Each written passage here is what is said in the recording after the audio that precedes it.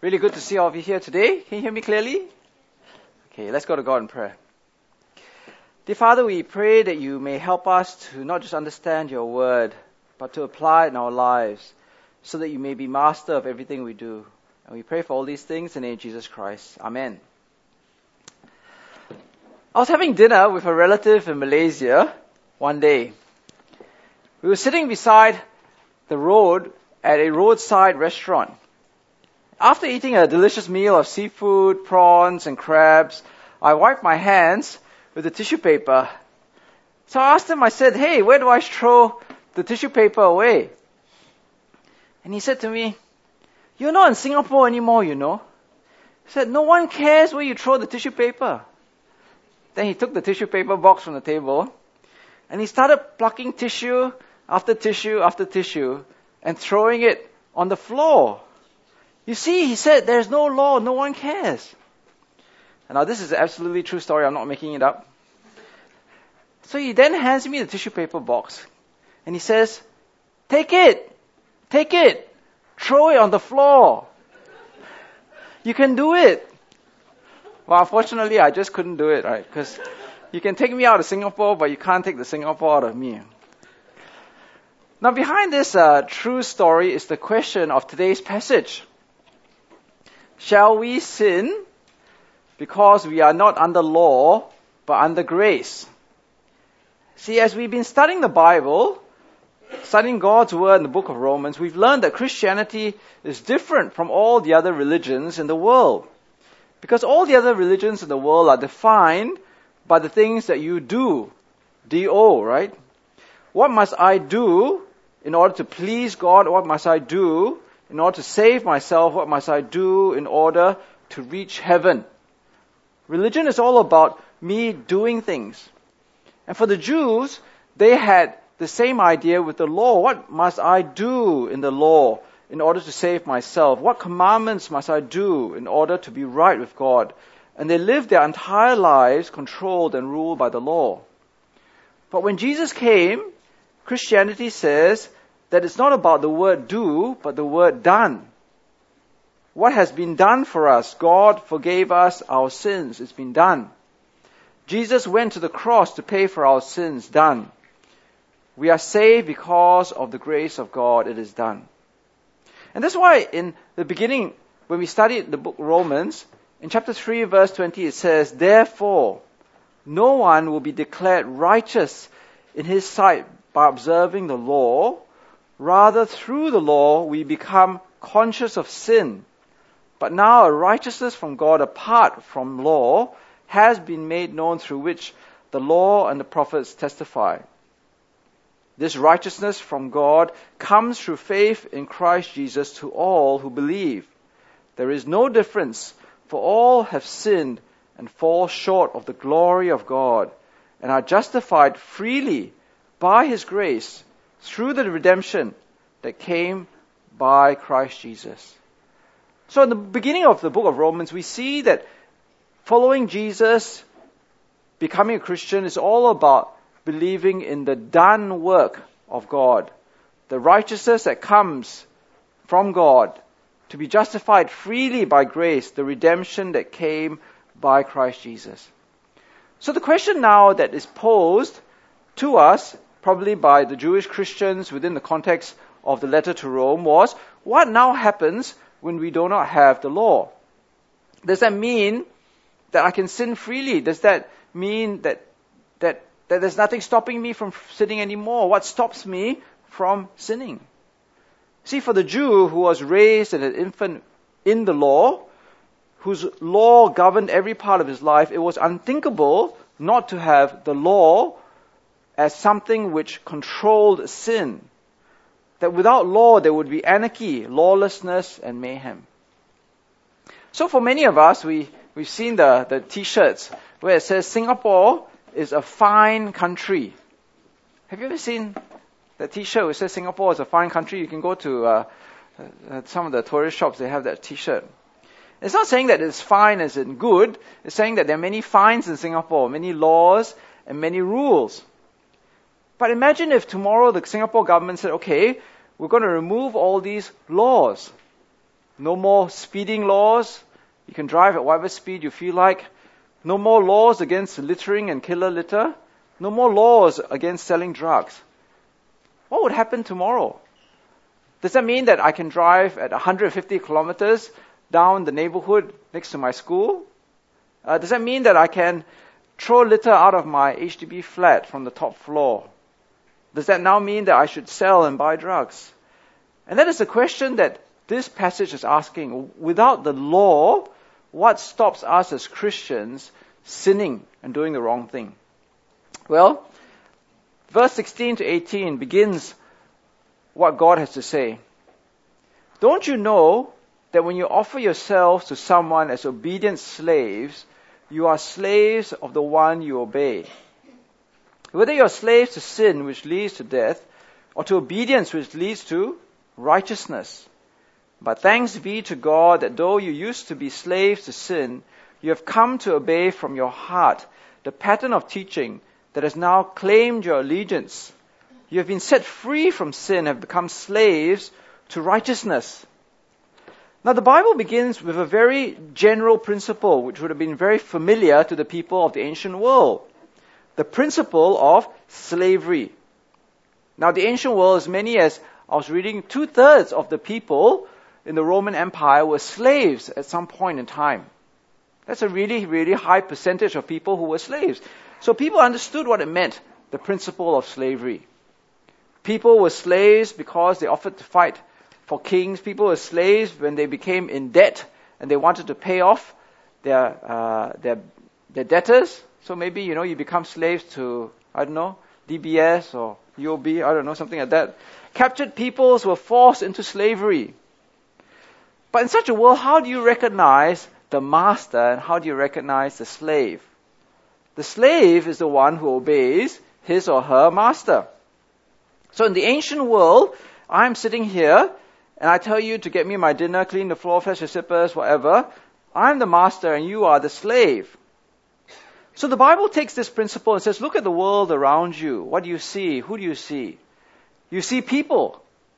Now I'm sure that if you were to go out to Coven or to Next and you went to ask the people, are they slaves or free?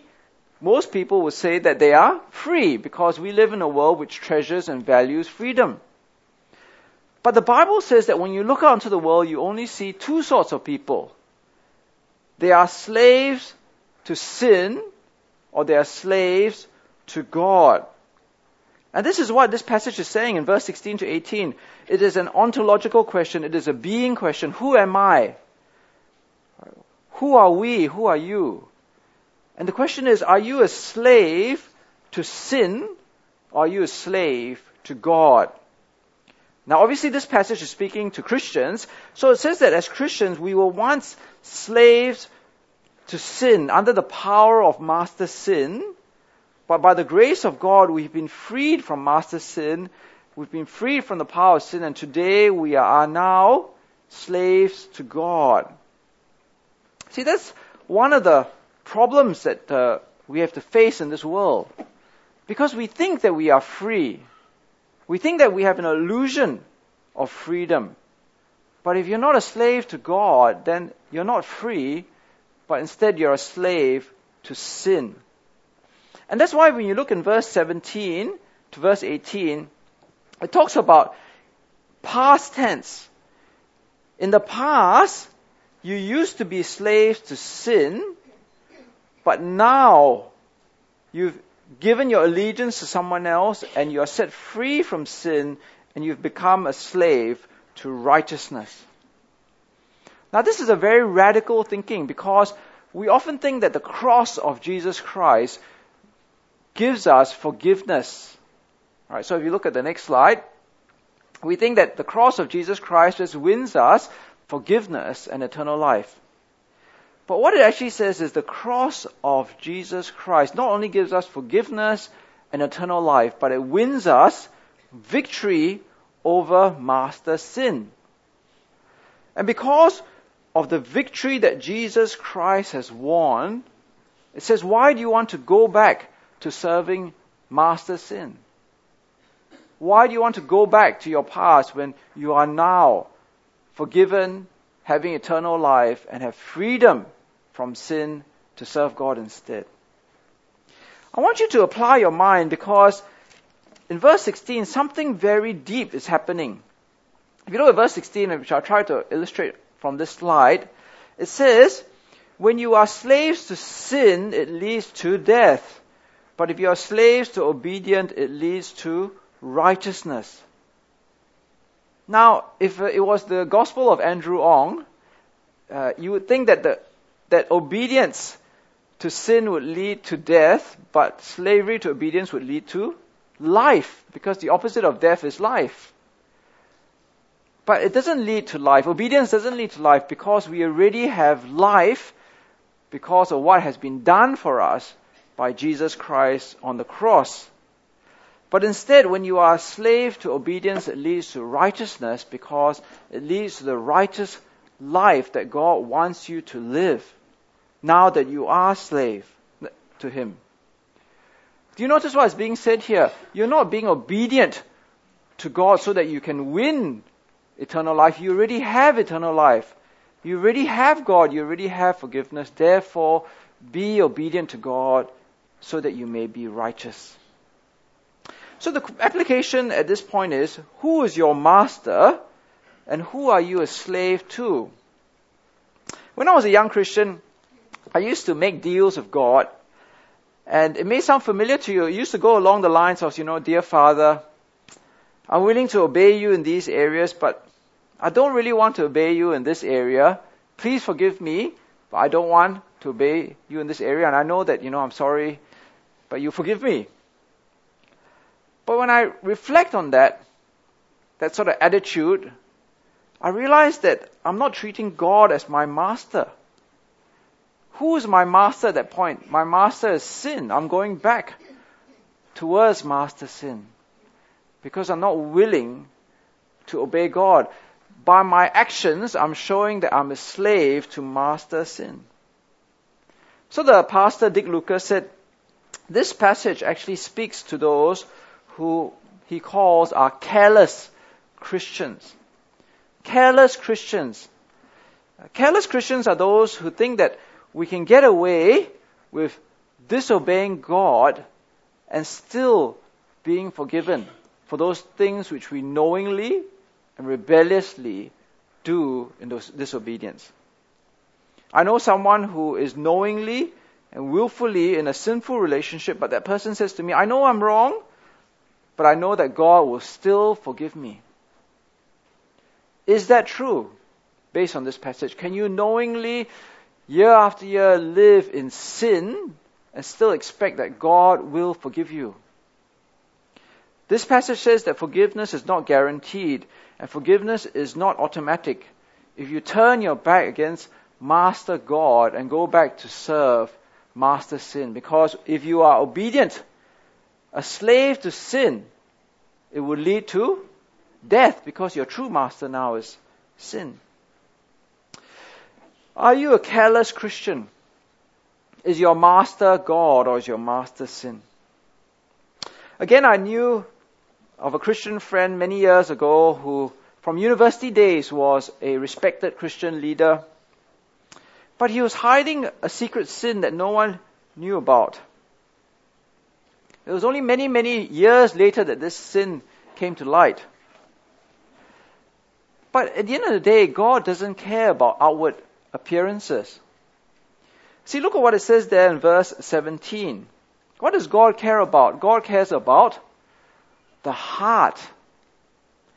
But thanks be to God that though you used to be a slave to sin, you've come to obey from your heart the pattern of teaching that has now claimed your allegiance. In the ESV translation, it says, but thanks be to God that you who were once slaves to sin have become obedient from the heart to the standard of teaching to which you were committed. What is in view here is heart language, allegiance language, commitment language. At the end of the day, what God wants is from your heart to be allegiance, to give allegiance and commitment to Him. And that's why you are willing to be His slave, not to sin, but to obedience and righteousness. If someone were to come to you and ask you, how do you become a Christian? Most of us would say, believe in Jesus. Right? That's what most of us would say. If you want to be saved, what do? Become a Christian? Believe in Jesus. But the Bible actually says there is much, much, much more to that.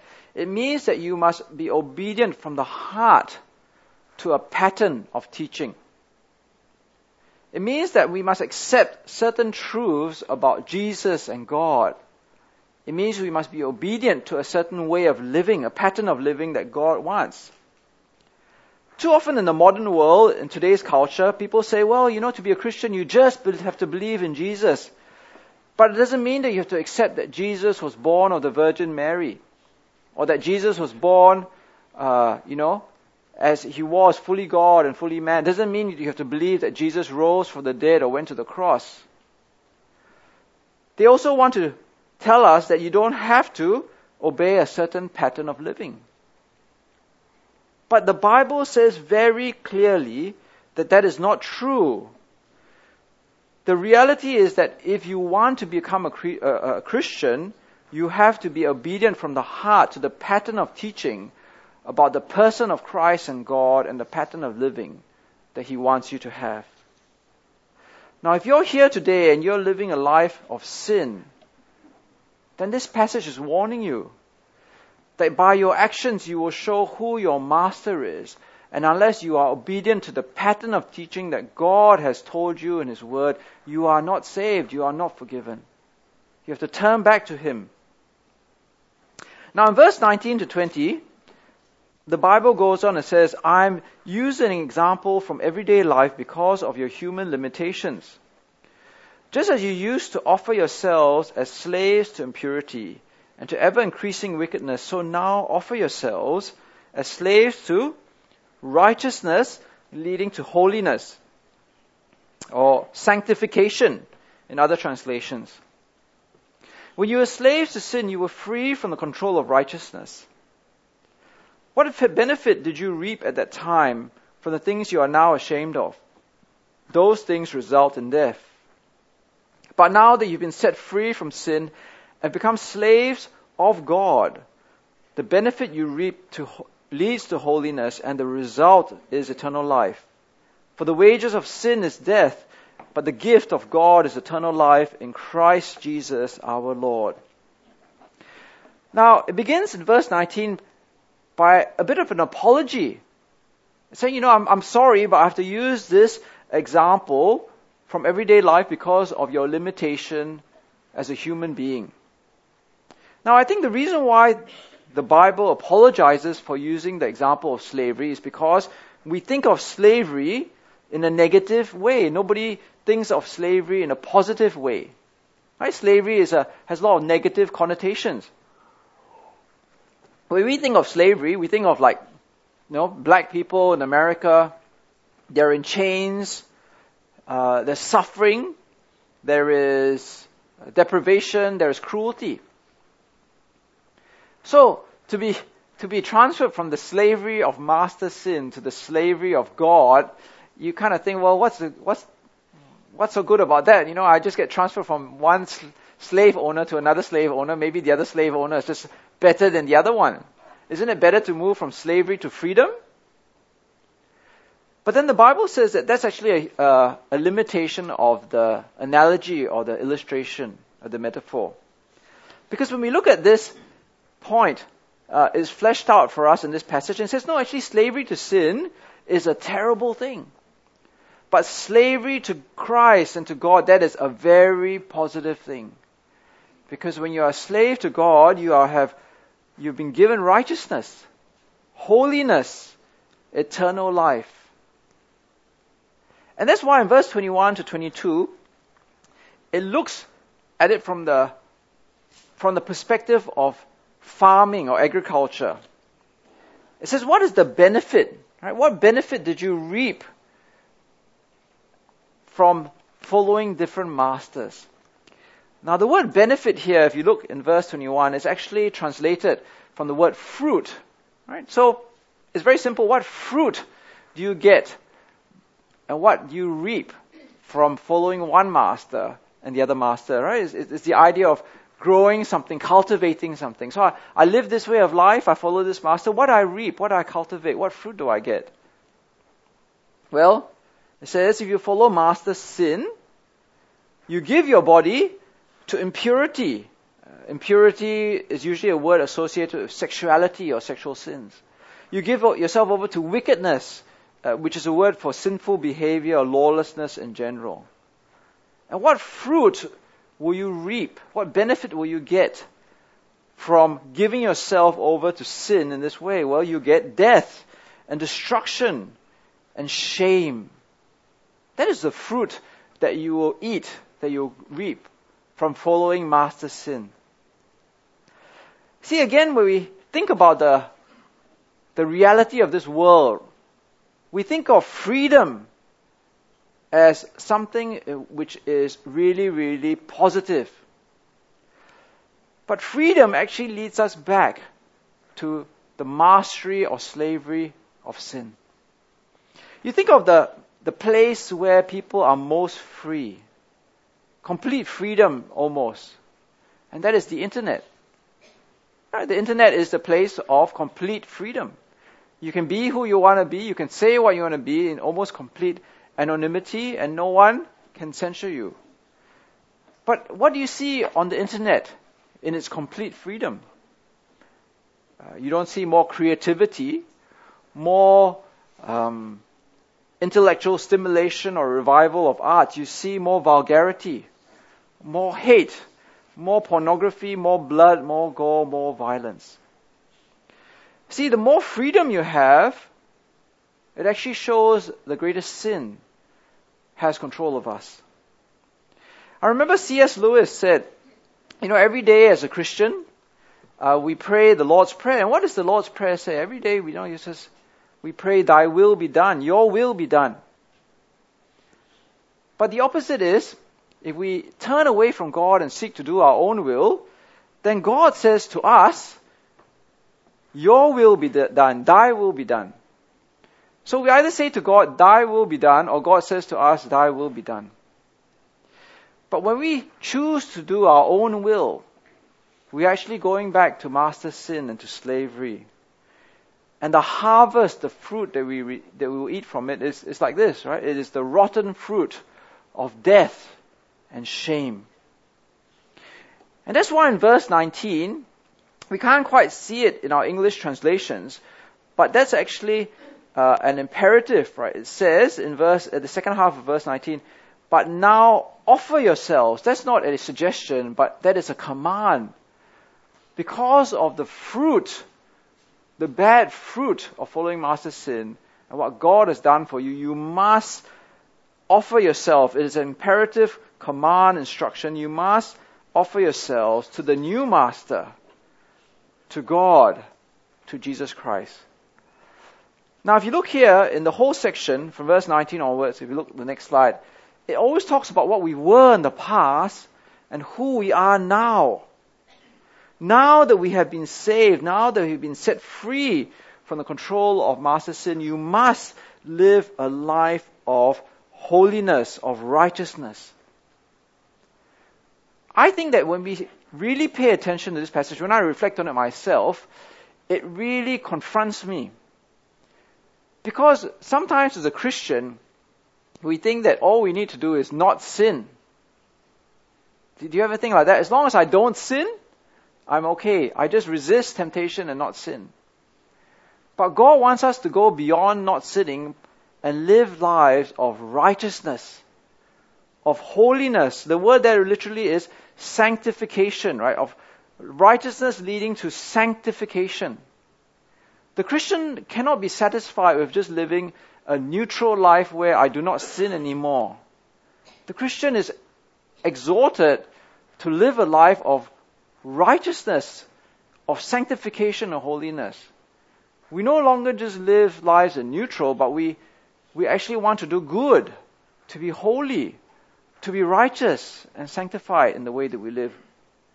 But I think too often as Christians, we put our Christian life on neutral.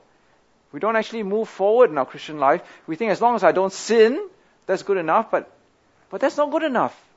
We actually need to live lives of righteousness. So consider the fruit of your life. Consider what you reap in your life. Is it shame and death, or is it increasing holiness and righteousness and sanctification? See, what does it mean to be a Christian? In one way, being a Christian means that you believe in a certain set of things. I believe in the Apostles' Creed. I believe in a set of beliefs. But the Bible says that it is much more than just believing in a certain set of beliefs or doctrines. It is actually having God as our master. God must be our master, and we must be slaves to God, living a life of holiness and righteousness. Because if that is the case, then the end result is eternal life. Now again, it ends in verse 23 by saying that, look, eternal life is not something that we earn, but eternal life is the gift of God. Right? We already have eternal life. And therefore we should live a life of obedience. Why should we go back to earn wages of sin which leads to death when God has already given us eternal life, the greatest gift of all? Why give up the free gift?